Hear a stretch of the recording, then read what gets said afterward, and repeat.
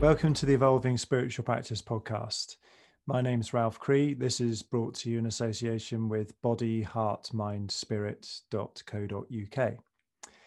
In this episode, I talk with Levi Barker about the psychedelic plant Iboga that comes from the rainforests of Central Africa, Gabon, Congo, those kind of places. And Levi works at a retreat center, an Iboga retreat center in Costa Rica called Iboga Wellness. And he's worked with Iboga for 12 years. And he has been to Gabon and been through the proper Iboga initiation in the jungle in Gabon with a shaman. And the Iboga Wellness Center in Costa Rica is a kind of blend of the Bwiti tradition from the jungle of Central Africa and a kind of Western psychological approach, and kind of blending the two. This was a really interesting conversation for me to have because Iboga is not something I know that much about. It's been on my radar for a few years, and I found it very interesting and wanted to explore it more. And Levi was a great person to do that with because he's very humble, matter of fact, open, honest, and very, very experienced. He's helped hundreds of people and done the full initiation himself and worked with the substance for many years. And it really helped burst some of these urban myths that surround Iboga and this disinformation about it. And we really explored the ins and outs of this substance and the tradition and the use and the safe use and what to expect from it. And I normally do quite a lot of talking in my podcast episodes, but this one was just mainly me asking questions and sitting back and listening to Levi talk because he had so much to say about it. And I think if Iboga is something you're interested in, this is a good conversation to listen to because it's, I think we explore a lot of the territory, and Levi wasn't holding anything back. He in Costa Rica, a lot of maybe all plant medicines are, freely used. They're unscheduled. So in the USA and in England and Europe, a lot of these kind of medicines are illegal. But Costa Rica, they don't have that problem, so he can talk very openly and freely about it. So I really, really learned so much in this conversation, and I hope that you do and benefit from it. And if it's something that you feel drawn to do, then I think Levi and the center in Costa Rica is probably a good place to start. So, Levi Barker, welcome to the Evolving Spiritual Practice podcast. So we are going to be talking about Iboga today, and the center you run or work at in Costa Rica called Iboga Wellness,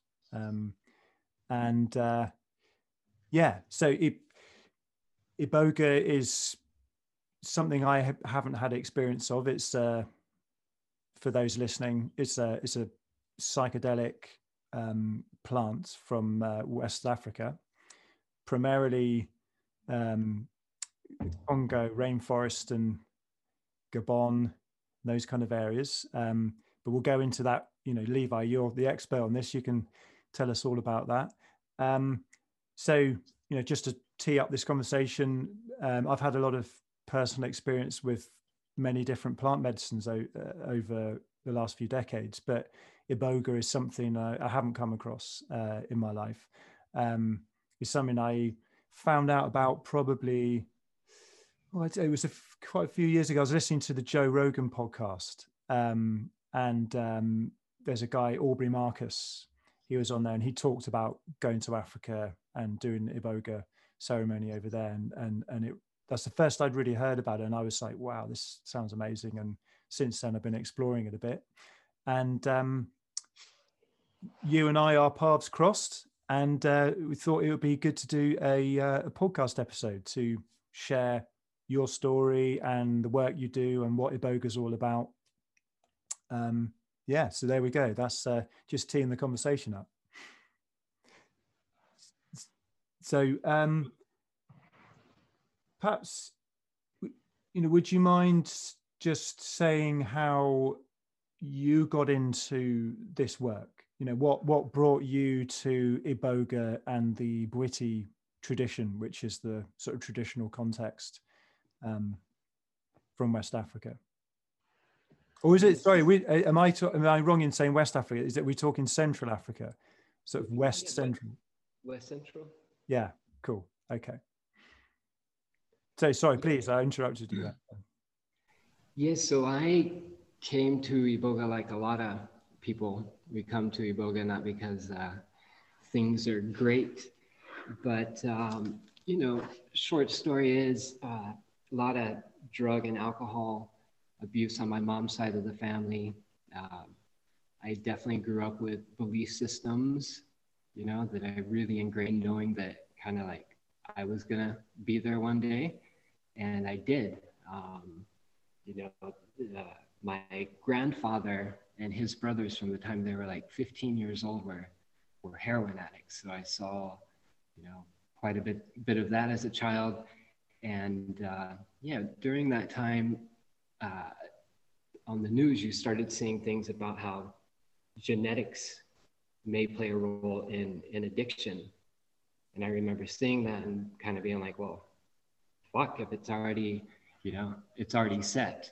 And, especially, young minds are very malleable. And, so I grew up with this belief that at some point, I was going to try opiates. And sure enough, I did. I had a snowboard accident when I was 19 and broke my wrist. And that was my kind of first prescription for pharmaceutical opiates. And realized it allowed me to get away from myself and kind of get out of my own mind and ease the anxiety. And that was great. And like anybody that does opiates, that it's wonderful at first, and then it really, the first time you become sick, you realize like what you've gotten yourself into. And that led to a long-term, opiate abuse until I was about 30. And a really good friend of mine, I was asking him, like, 'cause he knows a lot about plants and chemistry and a lot of things. And he mentioned Iboga to me, if there was something that could help, move past the addiction. And I remember, like a lot of people, once Iboga comes to them, it's first off, it's a very powerful, just primal word, Iboga. But people, their intuition can tell them if there's something there for them. Like maybe like it will for some of your listeners at some point. But I knew there was. I looked into it from there, and I knew that was my way out. And I ended up doing, which people shouldn't do for sure, but I was living in Nicaragua at the time, and I ended up doing home detox just on my own with my then girlfriend, now wife, and went through the experience. And when I came out the other side, I wasn't physically addicted to opiates anymore, and that was the first time in a long time. But beyond that, I felt better. When somebody gets off opiates, there's a deep depression afterwards, and so the Iboga definitely helps manage that as well. And so from there, I even from that first time I'd had Iboga, I knew I wanted to work with it, just how powerful it was. And so I went on living my life, and then maybe a year and a half later, there was a Gabonese shaman that came to Costa Rica to start a retreat center called Iboga House. And that's actually where Aubrey went. So Aubrey went to our teacher's place called Iboga House. And so I met this teacher, his name's Maginda, about a year and a half after my initial Iboga experience. So I think he saw something in me, or thought it was pretty cool, because I did the medicine and the detox on my own, and had met him already having the medicine. But anyways, we connected, became friends, and eventually started training me to be an Iboga provider. And so that essentially the first part of that is really sitting through a lot of ceremonies. And during that time, there would be sometimes, we do 3 or 4 ceremonies in a week. So you're going, 3 or 4 nights during the week, not sleeping. And got a lot of repetition in, a lot of just seeing a lot of different people. Everybody has their own experiences and problems, but really they kind of narrow it down to like some big specific ones that are a lot easier to manage. And so learning those and learning kind of the big picture solutions for people. And when I say that, that's like saying what the medicine is going to give them themselves, and just being able to kind of gently nudge them in the direction to see, the truth of their situation, their life, whatever it is going on. And so, I did the training with Maginda for about 6 years, and it wasn't 6 years straight. There was definitely, I had a business at the time, so I was running my business, go to Iboga House for 2-3 weeks, a couple of months, go back home, do it again. So it was a good, and then Maginda ended up going back to Africa. He's in Gabon, and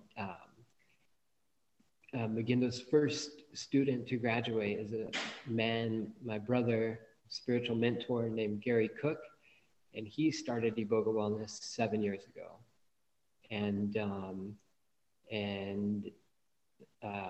So I came to work at Iboga Wellness. I was here for a year, and then went to Gabon to get initiated. I was kind of an odd one, because I had been around Maginda and the medicine so long, but hadn't been initiated yet. And I went and got initiated, and when I did, I got Maginda's blessing to serve the medicine. So it was a good 7 years of working with Iboga and being around it and training a lot before ever giving anybody Iboga, besides myself. So then that started. And so I've been with Iboga Wellness ever since, last 6.5 years. And we've had, over that time, over 900 people come to Iboga Wellness. We have small groups of 5, 7 max, more like 5 or 6 these days. And it's been amazing. Yeah, it's just amazing. People come open, willing to, look at themselves and learn, and actually, then take those lessons and not just understand them, but apply them. And a lot of lives get changed for a lot of different things. And so, I'm just super blessed to be able to work with this medicine and, be able to share it with the world. And I think Iboga has a really big future. It's kind of just coming out now that it's not just this addiction toll, but it's also for all these other life problems that us humans have to deal with. Everybody has to deal with their own mind, their decisions, their own internal dialogue, their emotions. And so this medicine really gets to the core of allowing one to understand themselves, on a very deep level. And when somebody understands themselves, then, the path opens up forward on like, what do they want to spend their time doing, and what do they want to focus on? And when you have those two things together, knowing really who you are and what you want and where you're going, and staying on that path, then a lot of the confusion or depression, kind of falls by the wayside, because those are very important things. So the medicine really teaches us who we are and how to operate in this world at its core. And it's kind of hard to imagine that. You know, different medicines have different properties. You know, ayahuasca and mushrooms and San Pedro and peyote, they all have their different properties, but at its core, Iboga's properties are to teach us who we are and what we want. And so, yeah, that's what people come here to do. And yeah, beautiful. Yeah, thanks for asking. Yeah, great. Well, one thing that stands out about Iboga to me is that Africa's not known in the same way that, say, South and Central America are, as a place where entheogens or plant medicine, psychedelics, you know, it's not well known for those kind of substances. And Iboga seems to be the primary one. I mean, I know there are psychedelic compounds all over Africa that people have been using, but it's not been so much. Yeah, it hasn't made its way into the culture in you know, Europe and America so much. Well, at least as far as I can tell. I mean, would you agree about that? I mean, it's quite an unusual thing for, you know, to be associating psychedelics with Africa, it seems. Yeah, no, absolutely. It's much more, you know, underground per se. And, you know, what's interesting, if you look at, you know, Brazil, Pangaea, when it was connected, say, with Africa, you know, that's where kind of as we see it, the Garden of Eden formed. So, you know, in Gabon, the Congo, Cameroon, that area is the second largest rainforest after the Amazon. And so if you look, when Brazil, you know, was originally connected with West Africa, I mean, that's very well could be the birthplace of life. And so, you know, that's where ayahuasca comes from as well, Iboga, from very similar jungles. And, but yeah, another reason, maybe so, I mean, it's harder to go to Africa. Iboga is just kind of getting a name for a tool for other issues. But the Pygmies also were the original people that worked with Iboga. They kept it secret for many years. So they discovered the medicine, started working with it.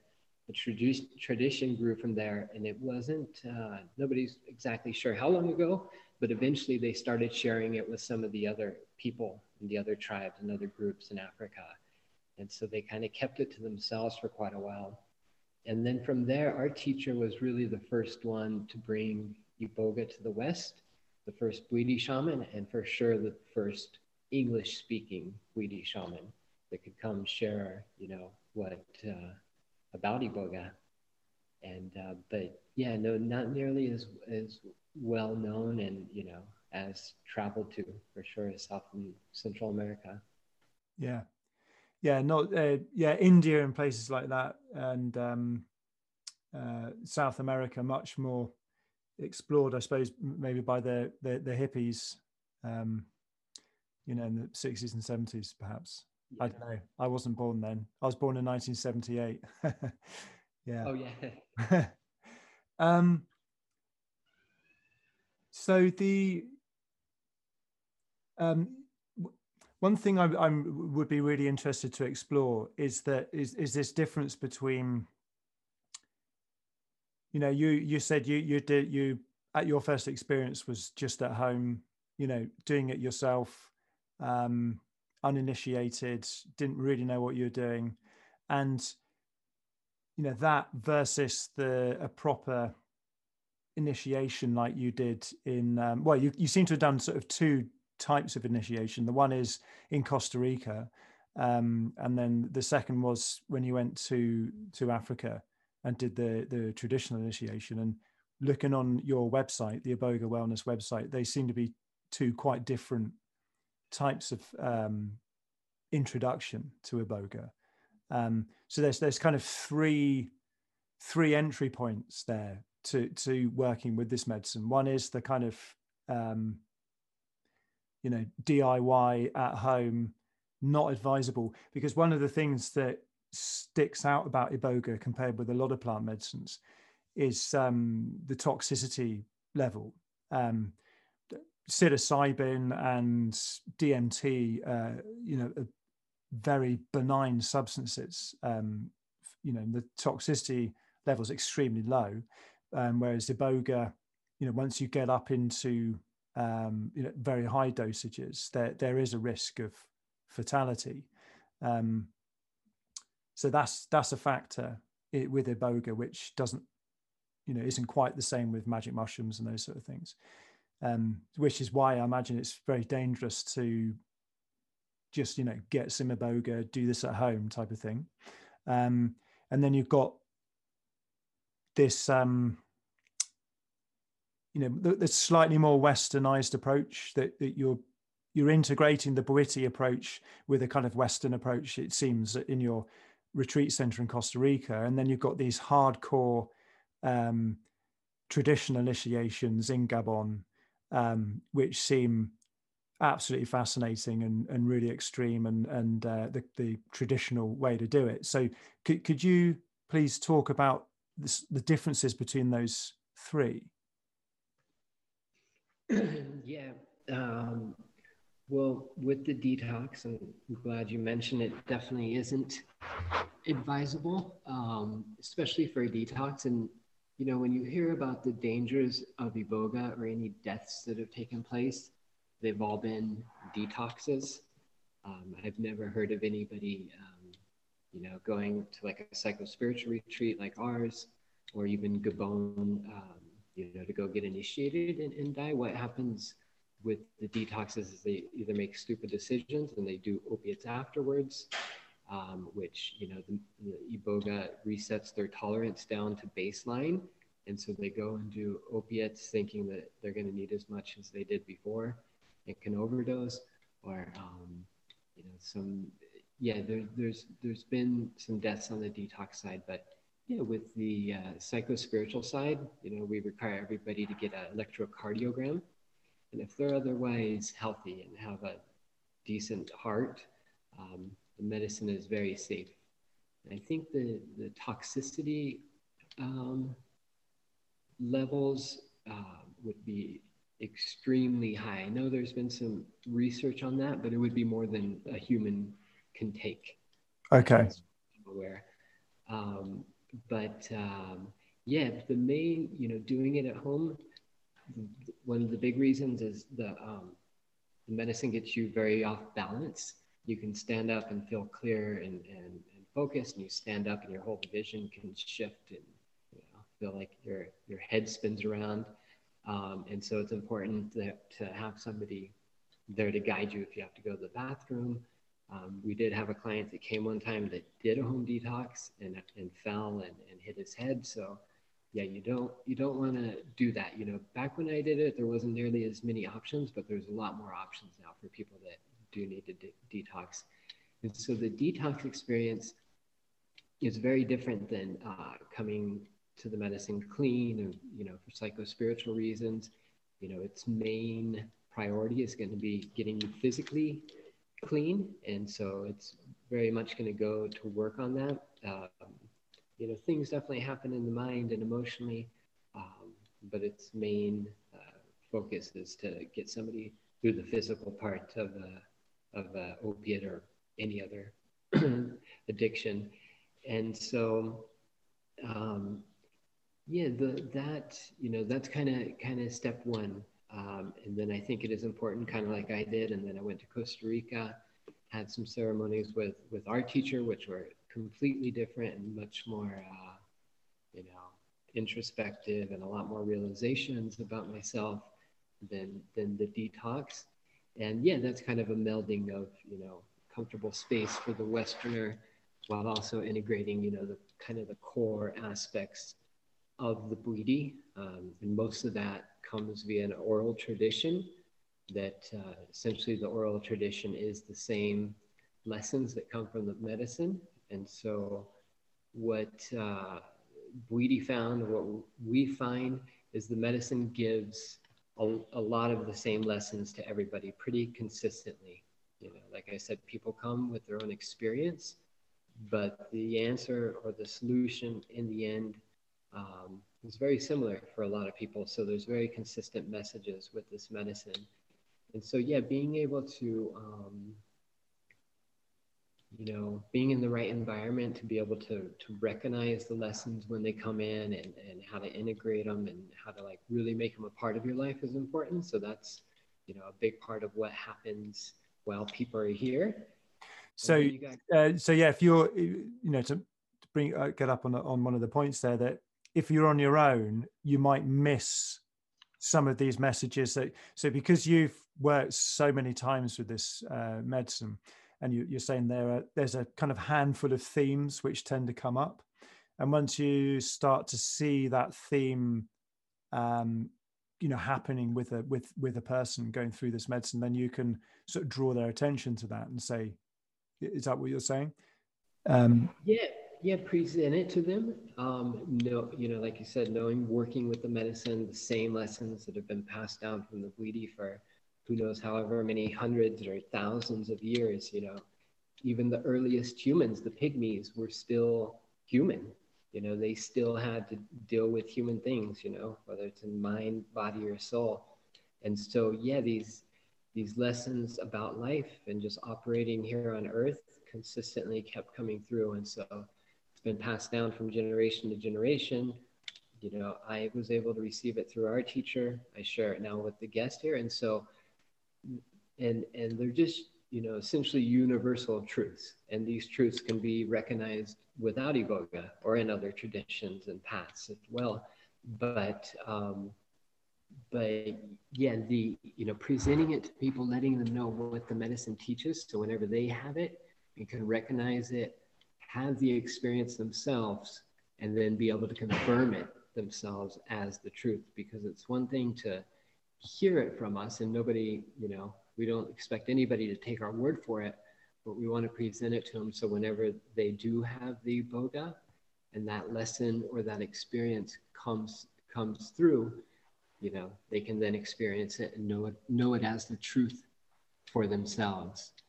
And so, yeah, try and, you know, really make that accessible for people, because it's a big part of life, these truths. But in a moment, I'd definitely like to explore that Bwiti tradition and some of these core truths. You know, just obviously it's in the abstract, because, you know, we're not. This is just a conversation. It's not an iboga experience. But so we're in this kind of, you know, the Costa Rica model, your center, where you're kind of blending, you know, Western psychology with the Bwiti tradition. You know, it's a bit more comfortable, maybe a bit more passive, in the sense that, you know, these people can lie down on mattresses, and they've got people helping them go to the toilet and that sort of thing. And then with the traditional Bwiti initiation, with iboga in the jungle, in Gabon, seems much more active. You know, dancing all night, and you know, no lying down, and you know, going deep inside yourself in that kind of passive way. It's much more of a kind of extroverted experience, it seems. So could you just talk a bit about your experience of the traditional initiation? I mean, obviously, there's some parts that are secret, that can't be discussed. Yeah, there's some things, but you described it pretty well. You know, versus here, you have to have your eyes open. They want you staring at a fire all night. So there's these torches that are there, and these torches burn all night. And yeah, so you have to sit up. Yep, you're right. You can't lay down. There's definitely dancing involved. You know, different rituals. You know, music is amazing. So you got, you know, 40, 50 people all, you know, in unison on essentially this play. Like it's kind of like jazz in the way. There's definitely a lot of improvisation, but there comes certain points in the ceremony where it's like, do we go this way or that way? And I'm not sure how they decide which way they're going, but then everybody knows to go that way. And, you know, and then it comes to this point and everybody knows to now do this. And yeah, so it's amazing that way. And they go a long time, you know. I would expect to be in there at least 14 hours, 16 hours. And, you know, you don't really have a choice on how much medicine you're taking either. You know, if they come over with medicine, you better take it. You got, you know, or a temple full of people staring at you and motivate you pretty good. And yeah, it's really beautiful. And there's definitely, you know, a lot of introspective time that happens after that. You know, you can go and then lay down and kind of, like you said, go inside yourself. And so, yeah, they're different experiences. I mean, I think with either way, people can get exactly what they need for themselves through the medicine. But most people just aren't going to go right to, you know, Gabon to get initiated. Some people will, for sure. But a vast majority of the people, you know, they hear about Iboga and, you know, reading on the internet, it sounds super scary and, you know, so intense that you won't even be able to handle it. And when it's not really that way. It can be very intense and it's a long, grueling journey, but yeah, it's not as bad as people tend to make it up in their mind. And so, yeah, typically, you know, most people, it's good for them to have the time for themselves and like the deep processing time of the medicine.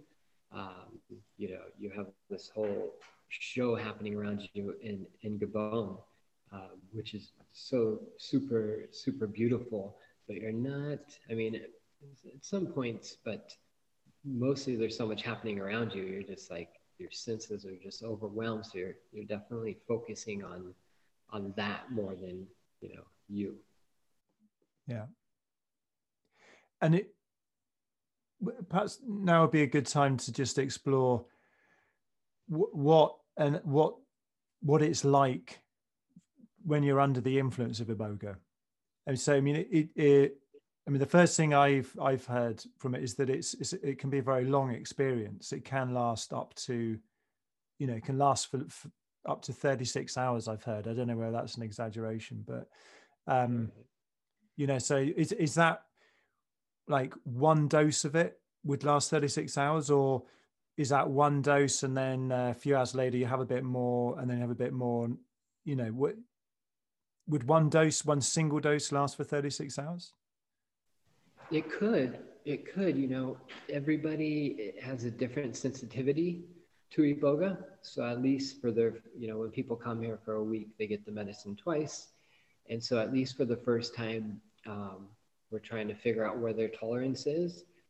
And it doesn't, you know, have to do with how big, you know, someone is, male, female, just everybody, you know, you can tune in pretty well after doing it for quite a while. But at least on the first one, we stagger everybody up for the first ceremony. So we'll give them some medicine, wait an hour and 20 minutes or so, see how they're reacting, you know, give them a bit more if they need.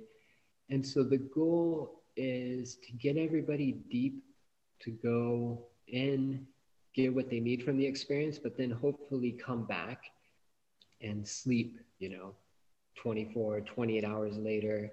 Some people will go, you know, 36 hours or even longer.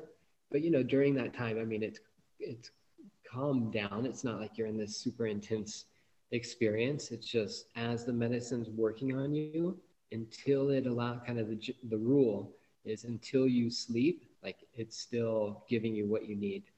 And so, you know, by that time, you've gotten so cleansed physically, mentally, you've thought everything you could ever think. You know, eventually your mind will kind of shut down, your body will relax, and you may not be sleeping, but you're just kind of there, present for a while, you know, waiting for sleep to come. And but yeah, the experience, you know, there's certain symptoms that happen with iboga. You know, people definitely get sensitive to light, see a lot of flashing lights. Um, as it works through you physically, it's very good neurologically for people, but you can kind of feel it refiring, you know, your nerves, you know, even say synapses in the brain, and just a lot of kind of little electrical activity, and not to where it's alarming, but you can definitely feel it working through your body. There is, you know, when you get up, it can make you dizzy, or when you move too quickly. So we encourage people to move really slow. And, you know, with iboga, probably 60% of people will have some sort of vision. So people have an eye mask if they want to use while they're here.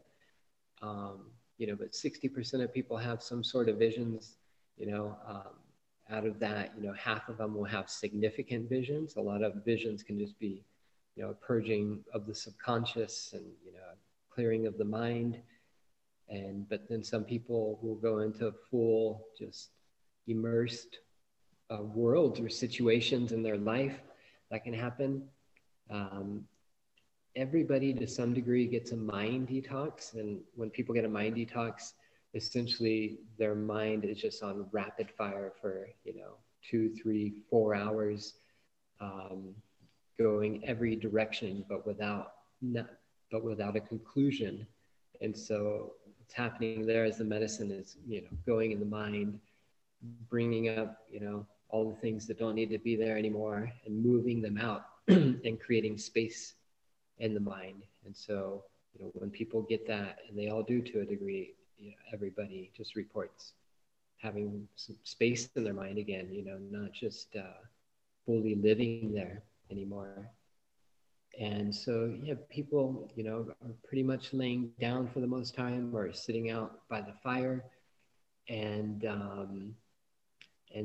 this goes on. You know, we start our ceremonies at 8:30 at night, and then here in Costa Rica, the sun's coming up around 6, and so we get everybody up around. Actually, it's coming up earlier now. It's coming up around 5:20. We get everybody up around 5:20 and go back to their room for some quiet time. So during the night, there's different you know, things happening for people, and rituals and cleansings that we do.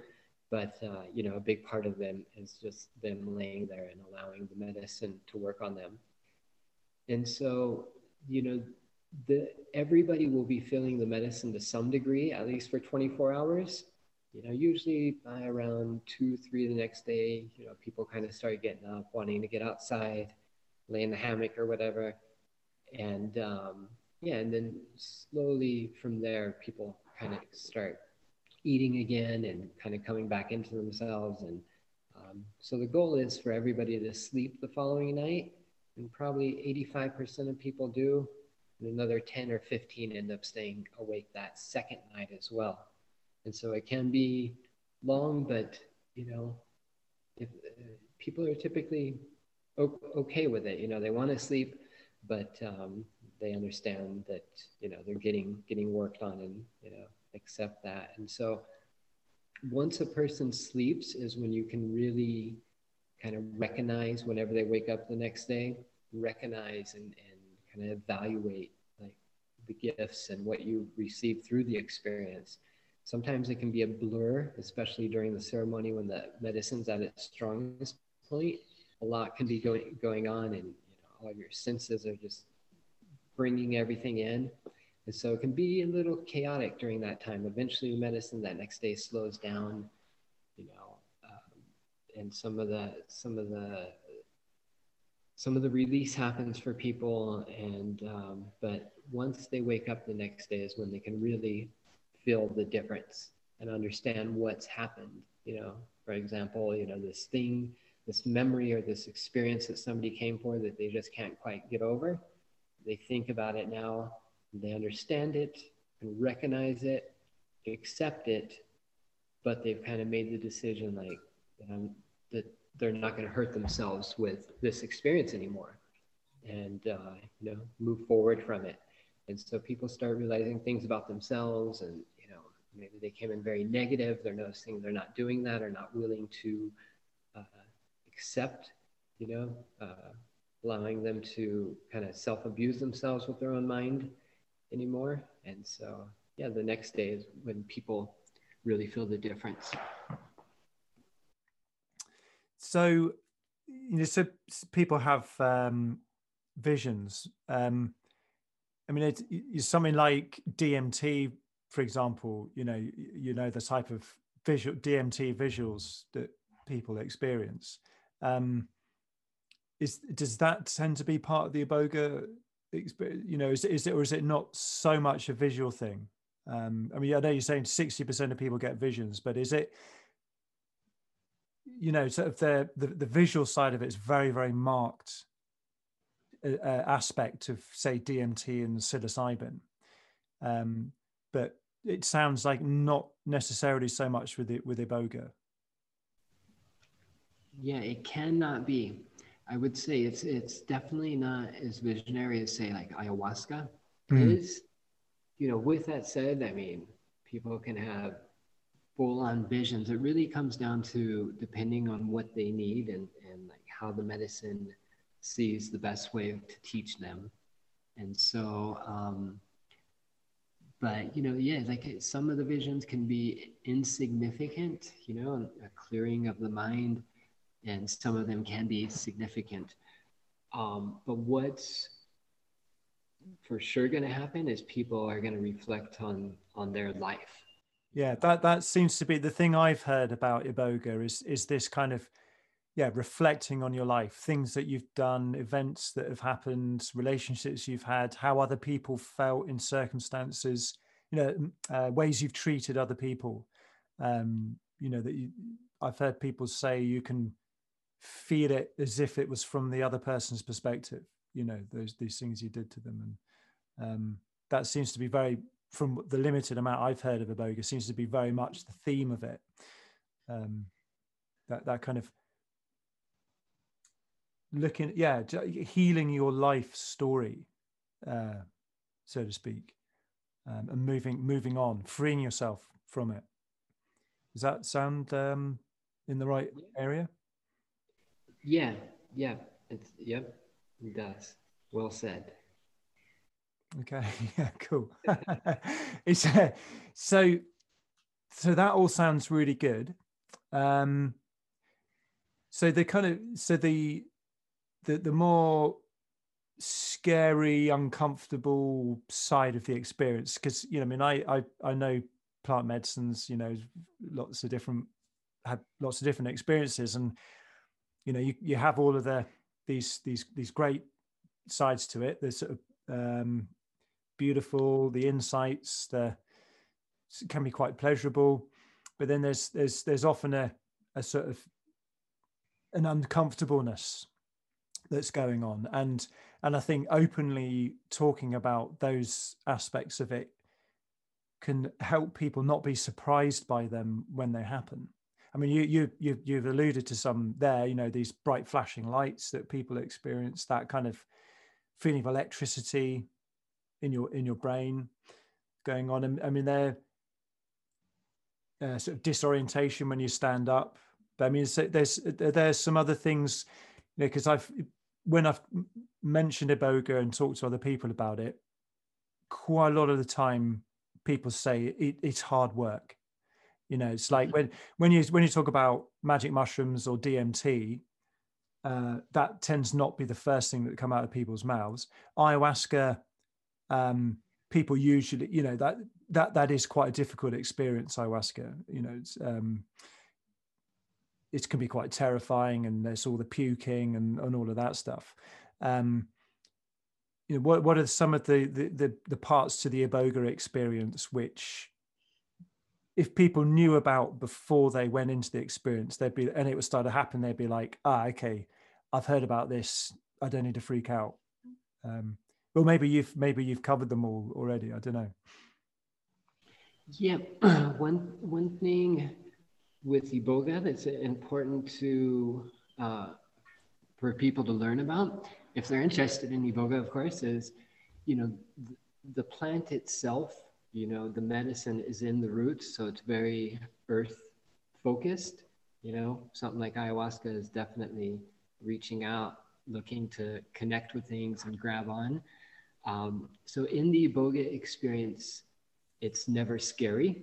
And so that's kind of relieves a lot of people. Like it can be hard and there can be, you know, it's like your friends have said, it's definitely a lot of hard work, but it doesn't get scary.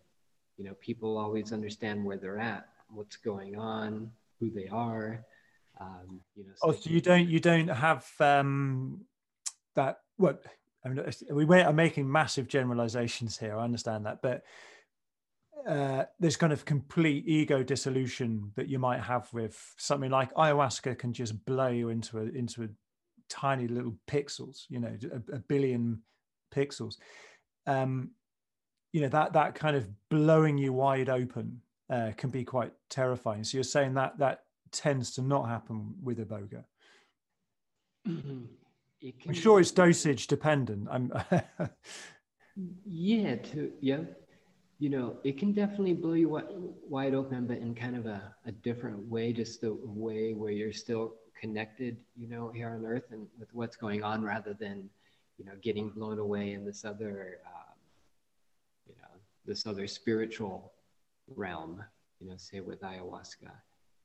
And so, yeah, people are typically relieved to know that. I know I've had that as well with ayahuasca. Like, you know, I've been scared before, you know, and you know, one time I thought I was actually gonna die on ayahuasca, and so it was me, my wife, and two of our local Nicaraguan friends. So it was kind of nice. Some Nicaraguan people back in the day got to experience some different plant medicines, which was cool. And so we had some ayahuasca, and at some point I got in this this loop that I'm gonna die. We're sitting here, and my friend had a circle adobe house, which was a good ceremony area.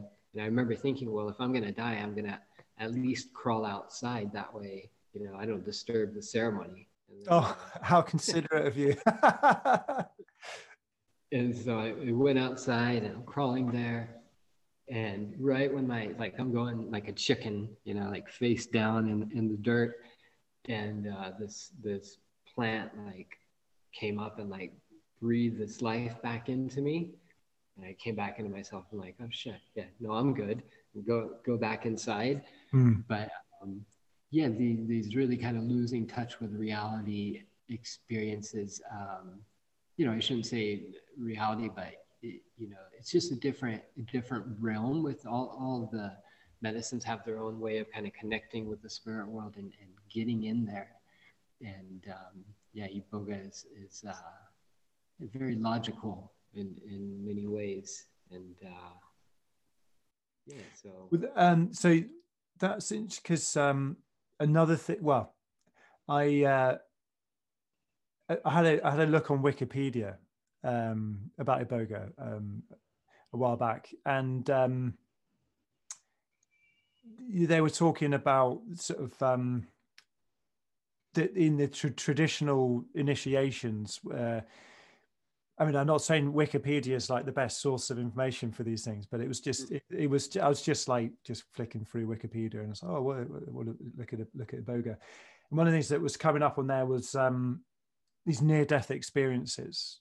And I don't know whether that's even a thing or whether it's just someone on some ethnographers from, you know, hundreds of years back said this about, you know, when they were visiting these areas of uh, of Africa. So is a near-death experience, you know, I mean, obviously, you know, you're kind of dying to the life you've lived up to this point, you know, letting it go, all of those kind of like bit more kind of metaphorical. But you know, you were just talking there about, you know, ayahuasca and other things can really make you feel like you're dying, and you know, part of the experience, something that you glean afterward is that you actually went through that experience where you thought you're dying and you came out the other side and you made it, and you're stronger, and it's a great relief.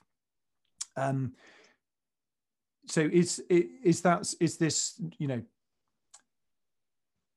near-death experience or ritual death, like a big part of the Iboga ceremony, or not so much? Is that not good information I came across? Yeah, not here anyways. I mean, there is some Bwiti that talk about they want to take you right to the edge, where, with the medicine, take you right to the edge so you can fully enter the spirit world. And, depending on the Bwiti, there is definitely a lot of connection with ancestors, and, especially with the Pygmies, their Bwiti is called Dasumba, which is essentially using the medicine to connect with ancestors. And so they, paint themselves white, like, spirit, but, here it's definitely all about life, even though maybe they may be taking people to, this, and I'm sure some of them have, they give them so much Iboga, like, over days or something, that, you can essentially get paralyzed after a while. If you have enough Iboga, you'll just be laying there for 3-4 days, have to have people give you water. And, this would be an African thing, of course.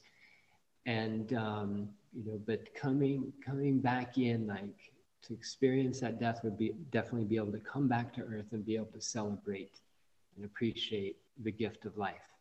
And so, typically the medicine's teachings are to really instill a deep appreciation for the gift of life, and understanding that your life is the greatest gift that can ever be given, because without our life, we're not really sure what's happening as far as we can verify with our senses. And so, a lot of people need that coming into the medicine. So, I would say that, Wikipedia was probably referencing like Bwiti, or possibly Pygmy Bwiti as well.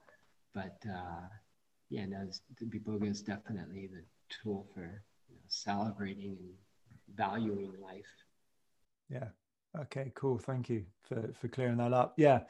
So, something that theme of our conversation so far is there's these kind of gradations of immersion into Iboga and the tradition. And, really people should, like most things in life, start on the shallow end and work your way up, and you can go as deep into this as you want, as you want, right up to being paralyzed for 3 days and having someone feeding you water. Yeah. I mean, we all, kind of claim to know the wisdom of starting in the shallow end and working our ways up. But, and I'm guilty of this many times in my life, as much as anyone else, of thinking, I think I'll skip the intro and I'll just go right in and have my butt kicked many times. So perhaps we could talk a bit about the Bwiti tradition and some of these kind of universal themes that you were talking about, that in the Bwiti tradition, some of this kind of these themes of wisdom that tend to come through in the Iboga ceremonies, and how they relate to the Bwiti tradition itself. How those themes are nested in the that cultural tradition. Mm-hmm. So the big one I just mentioned, at its core, like if somebody's coming in, abusing themselves in some way, whether that's living from the past or constantly living in the future, the big lesson from the medicine is going to give people a new appreciation for being given their life, and understanding just what that their life is everything, and so in understanding that from the time we came into this world, as far as nature is concerned, everything that we'll ever need is already here for us. So anything that we'll ever need as humans is provided by nature and life itself. And so, everything that we'll ever need, people talk about going to Mars, but I can promise you there's nothing I need on Mars to live, because everything was created here for us humans.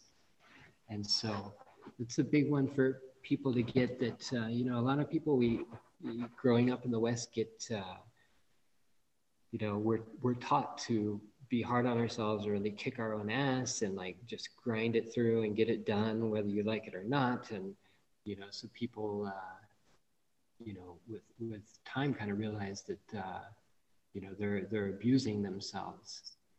And so we talk about, there's a lot of them. One of the big things that we break down in the Bwiti is time into 5 parts. So we look at time, as everything that happened before we came into the universe, before we were given our life. It's the first part of time. The second part of time is everything from the time we were born just up until before the present moment. The third part of time is the present moment. Fourth part of time is our future until we leave our physical body. And the fifth part of time is everything that happens after we die, all the future of humanity afterwards. And so in the Bwiti, we look at depression as always living in the past, making decisions from the past, constantly going back there. When you get stressed, go back there, with this memory to give you a certain feeling to, verify whatever it is that you're, getting from that emotion. And we look at anxiety as living in the future, always making decisions and being, thinking of the worst possible case outcome of every decision that comes across your mind. And so, understanding that the only time we can ever control, or the only time that's real or anything is ever done, is of course the present moment.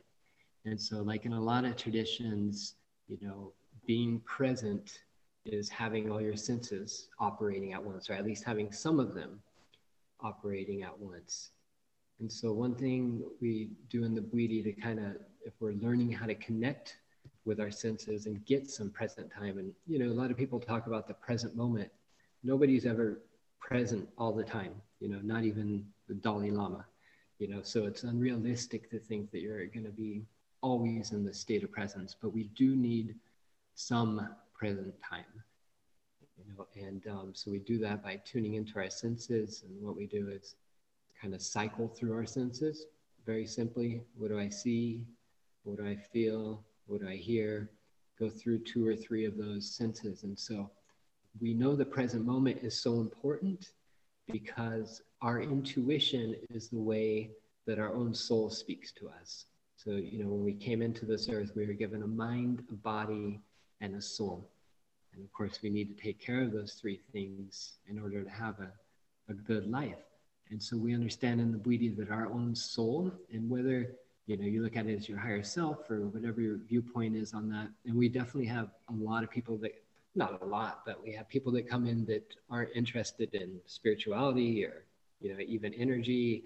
They're just coming, for this specific problem. And this is kind of their first introduction into anything spiritual. And thankfully, it still works for them. And they typically come out, viewing the world in a different way.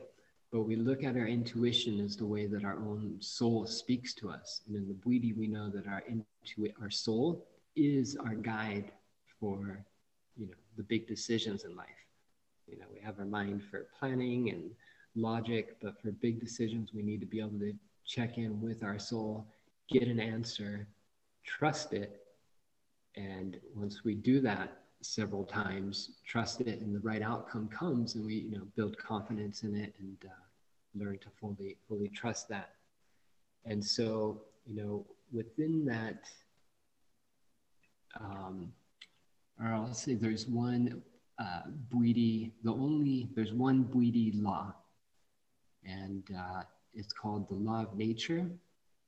And the law of nature says that everything on this earth was put here for us humans to use as we need, whether it's the water, the food, the plants, everything was put here for us, but we can't abuse nature.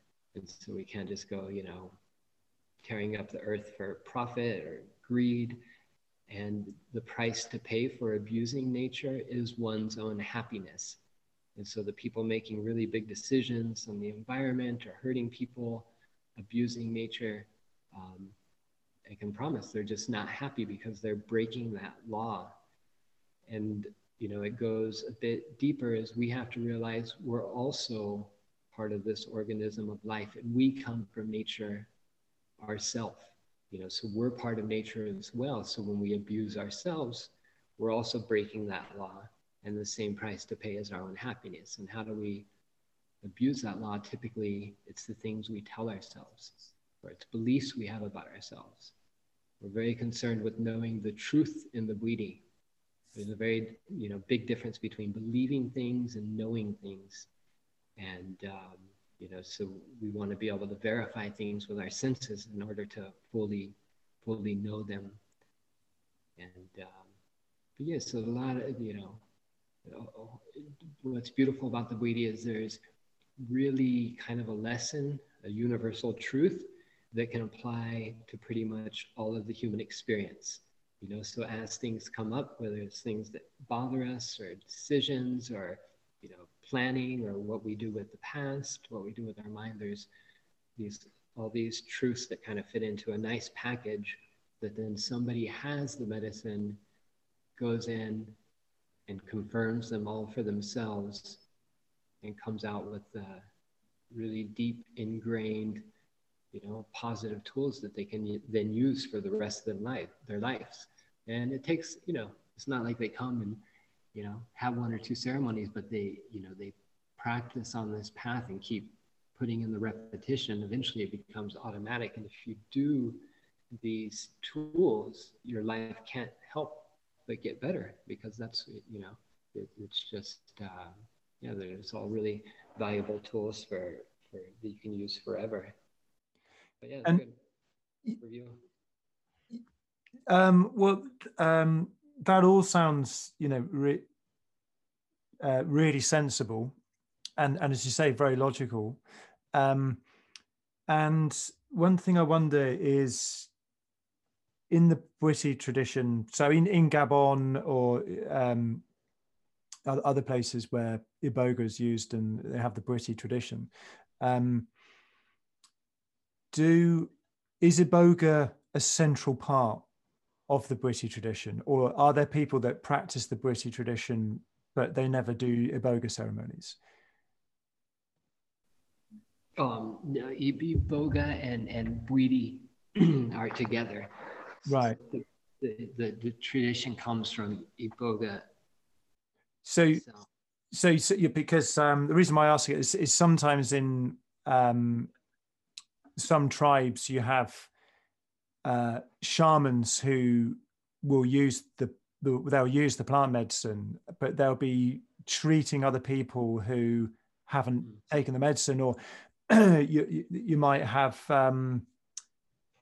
cultural traditions in a tribe which are not linked to a specific plant medicine. But from what I'm hearing you say, that so would everybody who practices Bwiti have to do Iboga ceremony? And the other question is also in my mind is this for men and women? Because in some traditions it's only men that do certain things, or only women that do certain things. But is Bwiti and Iboga for both sexes in Africa? It is, yeah. Both male and female Bwiti that come together as a group, and then the women typically lead the initiations for the women, and the men do the men, and then they have their ceremonies where they come together as well. But what you're saying for people looking to get like healing in the village, then yeah, no, they would work with Bwiti shamans as well, even if they hadn't had the medicine. So, whether it's a neighboring village or somebody with some problems, they would definitely, accept and request help from the different Bwiti shamans, both male and female. And so there, part of being, say, a Bwiti shaman is understanding all the plants in the forest, what they do and what they can be used for. And so, it would be used for they can definitely do healing without iboga as well. But if somebody wants to be Bwiti, and the only requirement really to be Bwiti is to go to Africa and go through the initiation, with a legit group of Bwiti. And once, so a lot of people in Africa anyways may just go and get initiated once, and even though it's Gabon, that's still a small percentage of people. If you ask, I remember going to the consulate in Washington, D.C. the first time I went to Gabon, and she asked me what I was going to do. I'm like, well, I have a friend there and I'm going to go get initiated. And she was really surprised, like, you are? Wow, that's pretty wild. And so even then, they know the Bwiti are, full on in what they do. But a lot of people get initiated just once in their life, or maybe, kind of go to a ceremony periodically. And then there's, people that go full in as, adults or young men. And then, of course, there's the people just born into it. And, but yeah, they do a lot of different healing that is non, iboga ceremony work. So can anybody, provided they do the initiation from any part of the world, be initiated into the Bwiti tradition and be welcomed into it? I mean, is it only for people from these regions of Africa, or can, are you a legitimate part of the Bwiti tradition now, as an American? Yeah, yeah, for sure. I am, but yeah, somebody has to kind of invite you. You have to talk with somebody to get into Gabon. You actually have to get an invitation from a Gabonese person to get entrance. And but yeah, our teacher holds initiation. So if somebody wanted to go, he would essentially just make sure they're ready and invite them to come. So yeah, no, that's okay. So it's a universal thing. Yeah. Yeah. Yep. It's for everybody. And that's kind of a newer thing. It wasn't like that before. Eventually, the Pygmies shared the medicine with the rest of Gabon. And then, some different kind of offshoots of Bwiti were born of that. And then our teacher, the reason he came to the US was to spread iboga to the Western world. And so, he was looking to bring people into the medicine. And so that's happening in Gabon now. There's more tourists and people just coming to get initiated there. And so, yeah, they're definitely welcoming of it. And they have to be kind of similar into some of the South American traditions, and I'm sure to an extent in Gabon, some of the young people that grow in it just aren't interested in it. They want to go live in the city and have big stereos and a big TV and stuff. And so, so they're definitely open to sharing it and being willing to teach Westerners about the tradition. But they do, kind of spoon feed it to you, little bits by little bits, which is a good way to do it. Yeah. And what about conservation concerns around the plant, the wild plant? I mean, it's something that crops up quite a lot with the toads in the Sonoma Desert, with the Bufo 5-MeO DMT, and the vines for ayahuasca brew, and all of these peyote cactuses, and is that a theme with the iboga plant, growing wild? And is it something that you're concerned about, or the Bwiti practitioners in Gabon, is it something they talk about?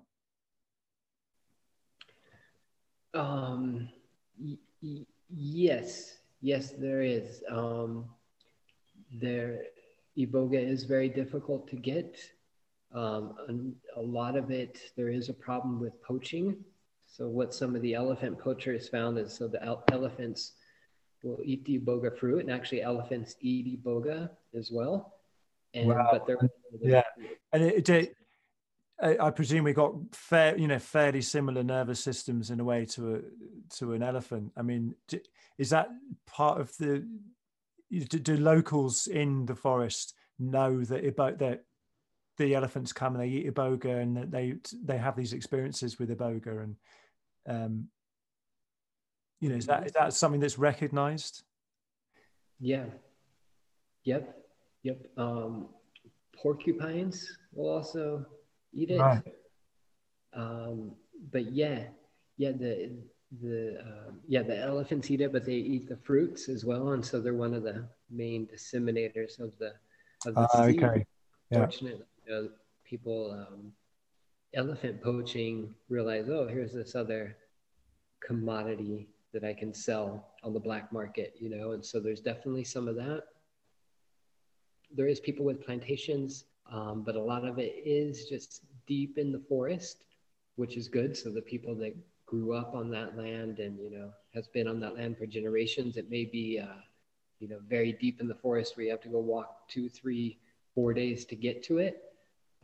But there's definitely iboga back there, but there does need to be other cultivation, and there's different plantations popping up in different parts of the world, and it's a slow process. You need a good 6-7 years for an iboga plant to grow to be able to use it.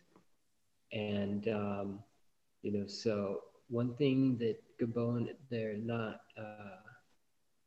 they don't do a lot of agriculture, and so some of them are starting to realize like there's a really good way to make money here, but they still would go out and just harvest iboga in the wild rather than doing their own plantation. But there's different things happening. There's a guy named Jan who has a project called Blessings of the Forest, which essentially raises money for different Gabonese families to start iboga plantations and keep growing iboga. And so, but iboga is growing, and it's going to continue to grow as word gets out on how good it is for all these different things. And so it's good that it's more underground now, because if everybody came to iboga like they did for, say, ayahuasca, there probably wouldn't be enough for everybody, to be honest.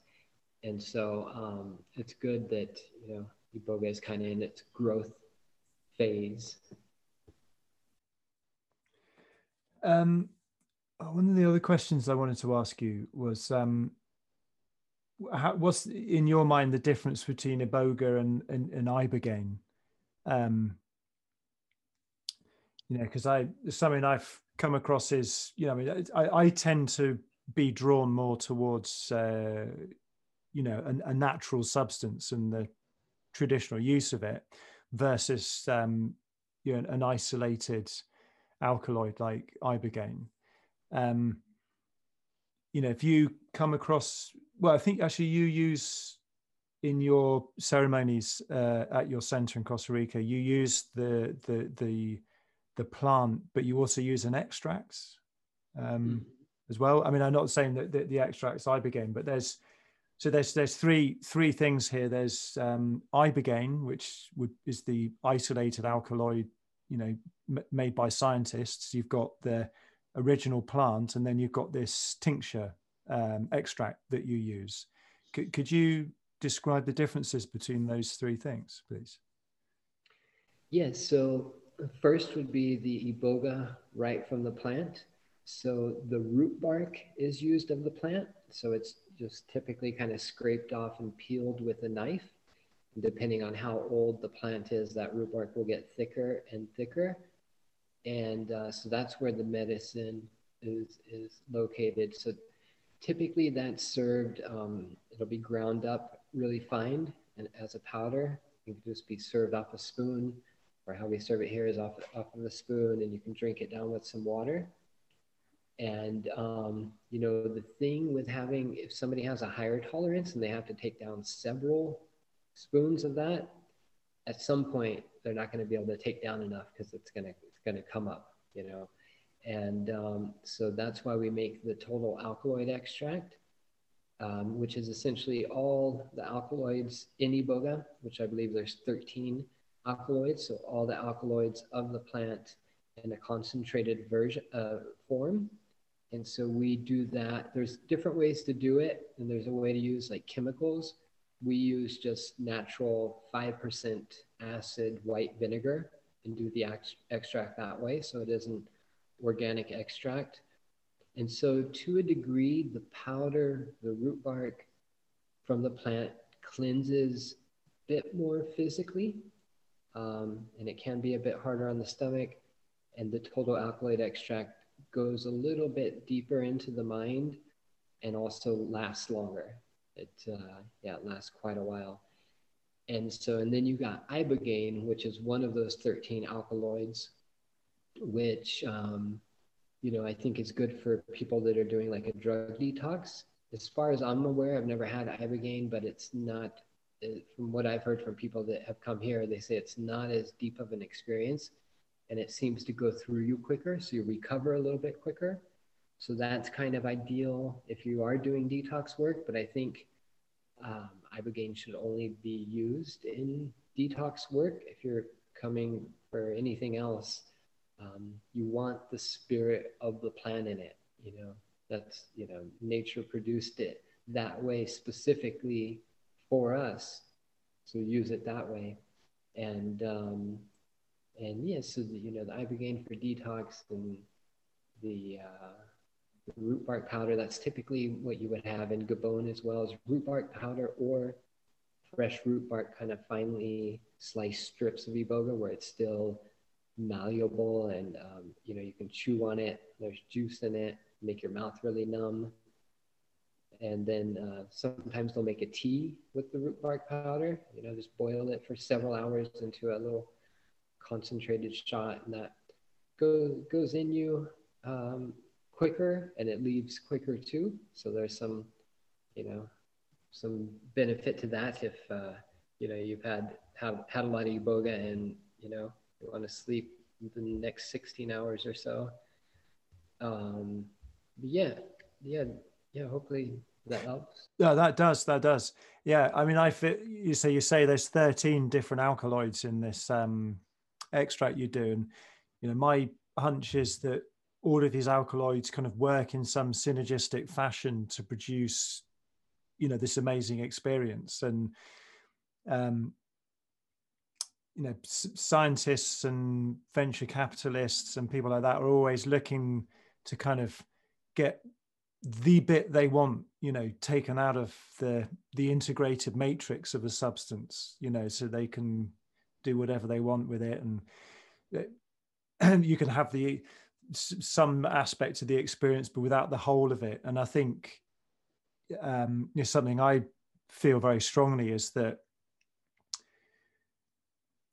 the substance, the experience, the way it changes your life is embedded in a kind of complex matrix of phenomena, and trying to pull one little piece out, you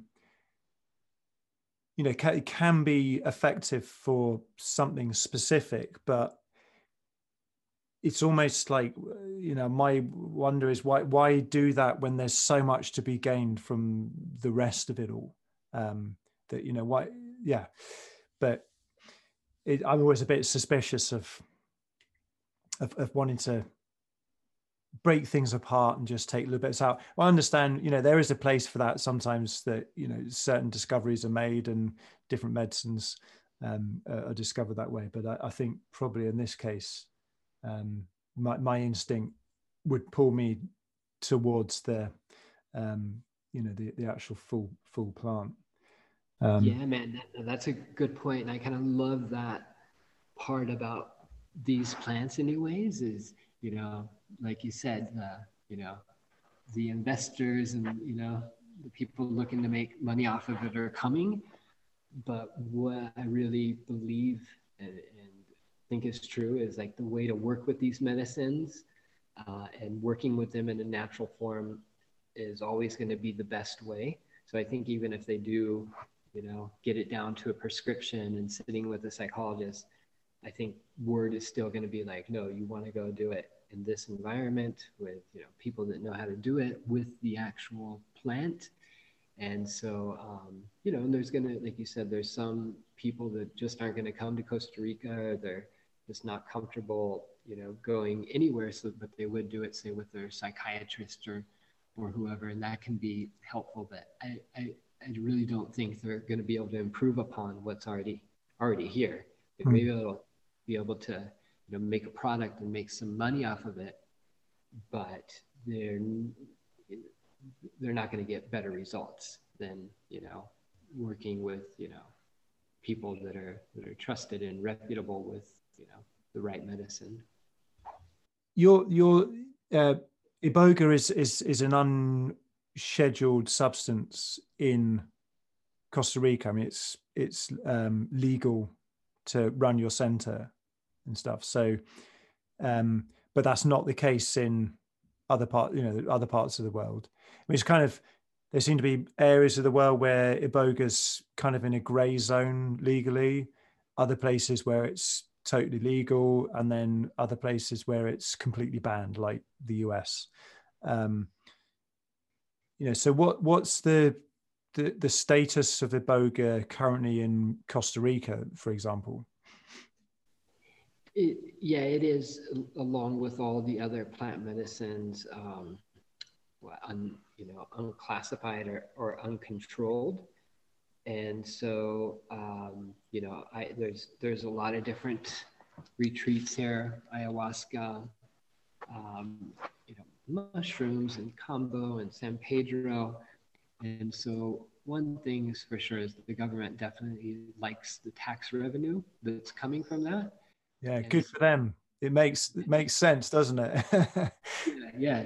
And so they're accepting of it, and it's starting also to just creep into the general Costa Rican culture. Like I know some Costa Ricans that have had their life changed and end up working with medicine and following that path, and they're generally pretty open to like natural healing modalities and working with plants, and so that's kind of in their DNA. So that's kind of in their culture, to work with natural plants and conservation. And so, if you describe it to some of them, they'll be like, I don't know about that, but they're at least open to people coming in, getting healing.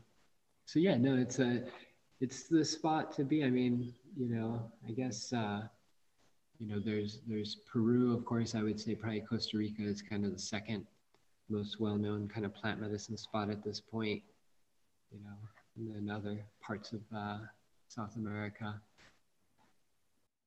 Wow. Costa Rica just keeps coming into my life from different areas of just like, it seems to be a really, really cool place, and I just got to get there someday for so many reasons. Yeah. Yeah, no, get in touch if you do, man. We'll have a spot for you. Thanks.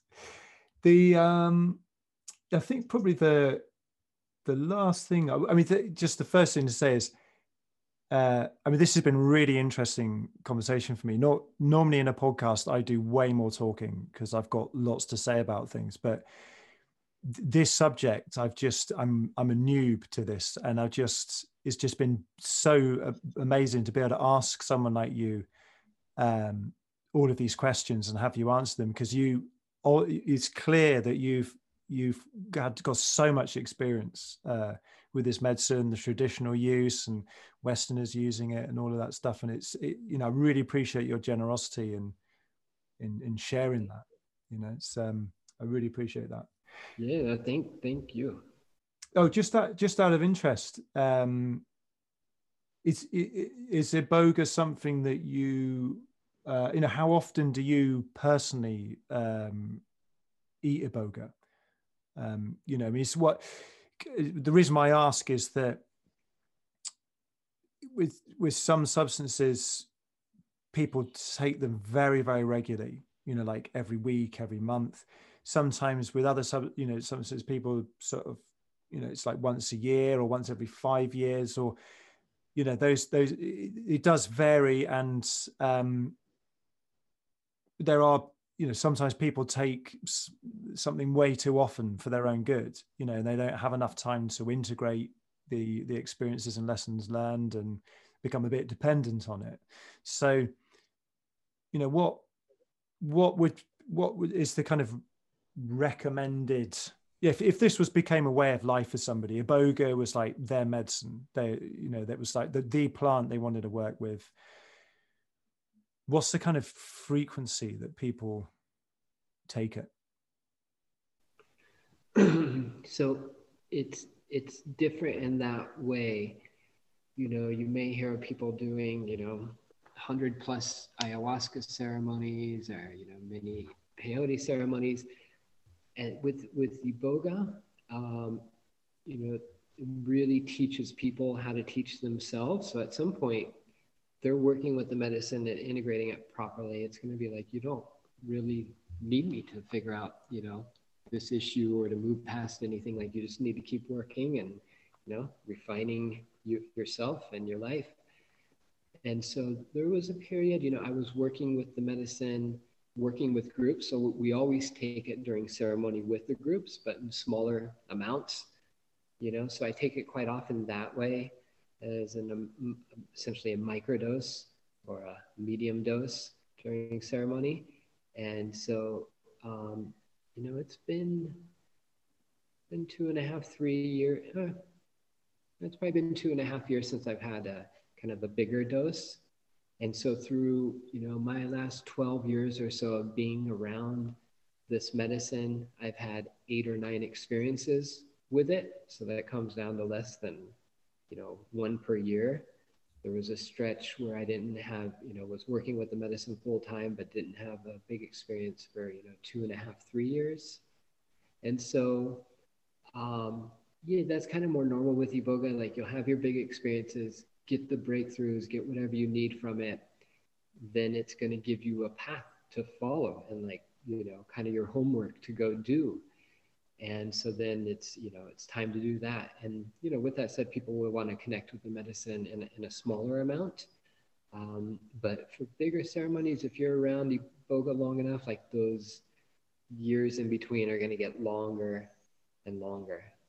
Yeah. So it's, it's such, especially once somebody gets through with 2 of these here, they don't want iboga for a while. Like, I'm good. And, it's beautiful and it's powerful, but you're set for a while. Yeah. Oh, that's really nice to hear, because quite often, there is such a thing as too much of a good thing, and with a lot of different plant medicines out there, I feel people take them too frequently. I'm not like some kind of I'm not I feel you. Yeah. prudish about these things, and I mean, I think these medicines are amazing, and they've transformed my life. But and I'm all for people of things being practice, sort of a regular practice, and checking in regularly with different things. But I mean,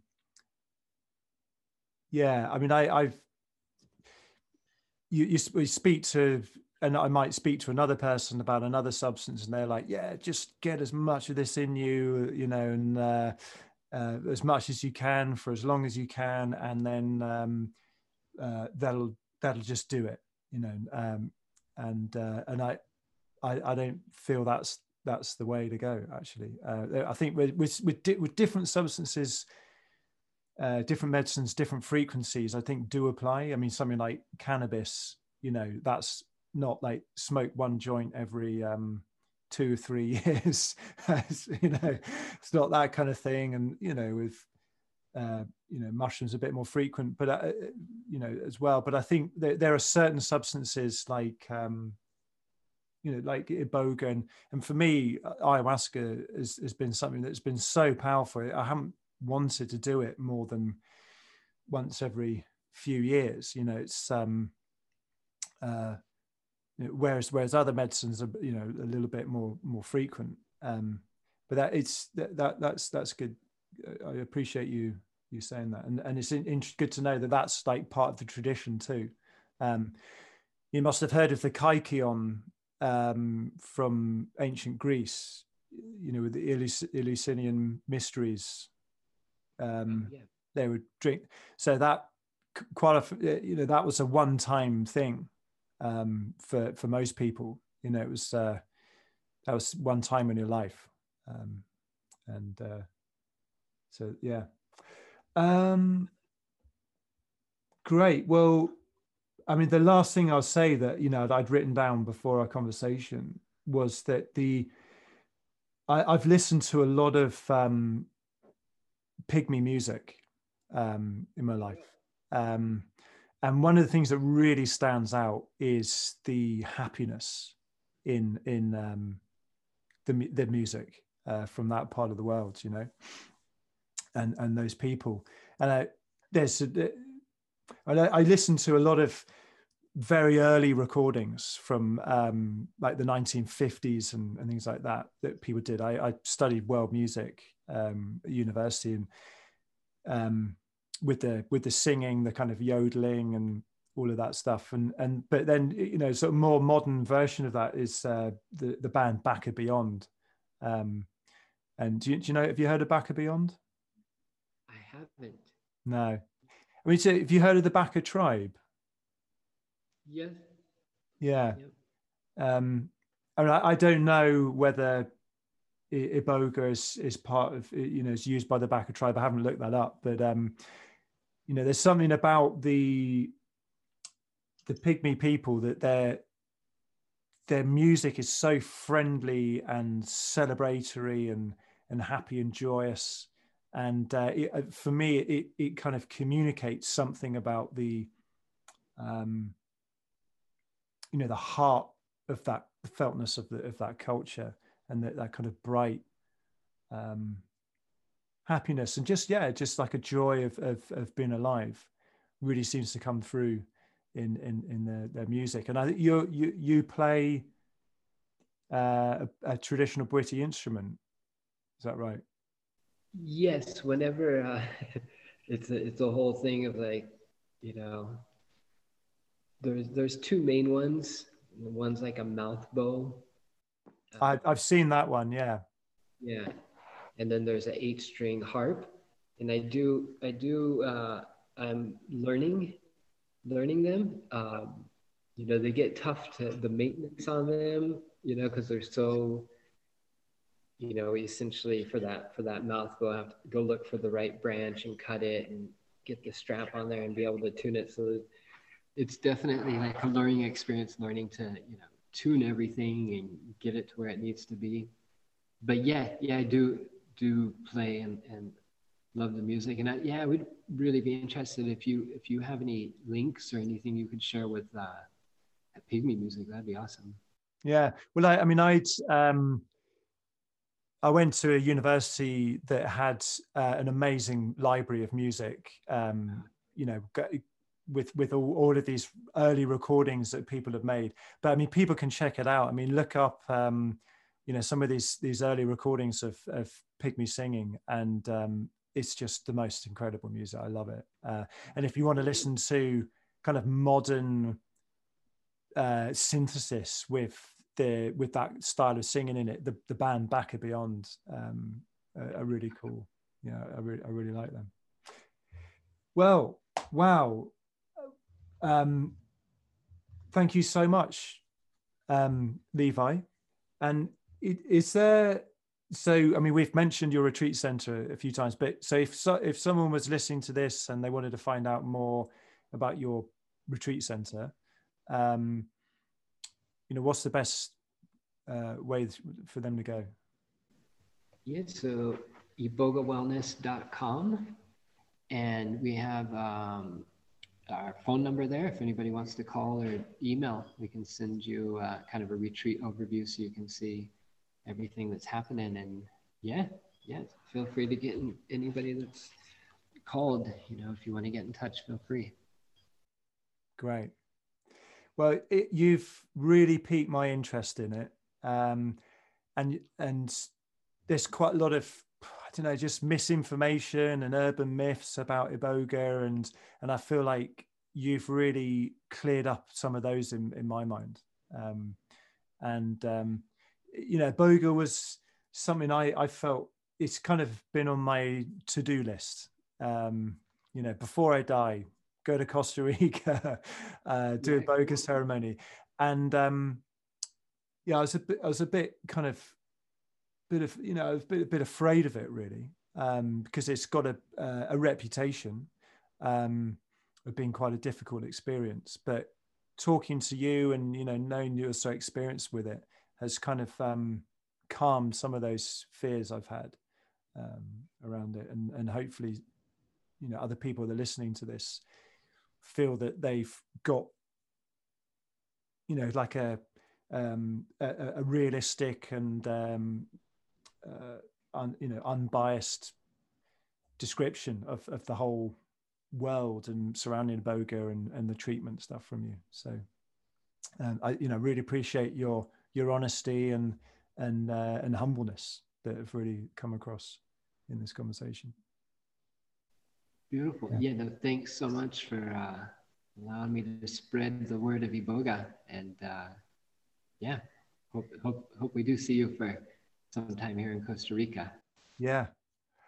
Okay, well, goodbye, Levi. It's been such a pleasure to meet you. I almost don't want to end the call because I've enjoyed it so much. Thanks so much, Ralph. Hopefully we'll be in touch, and thank you for doing this. I made all the music that I use in my podcasts. If you'd like to hear more of my music, please visit SoundCloud and check out my profile, Ralph Cree.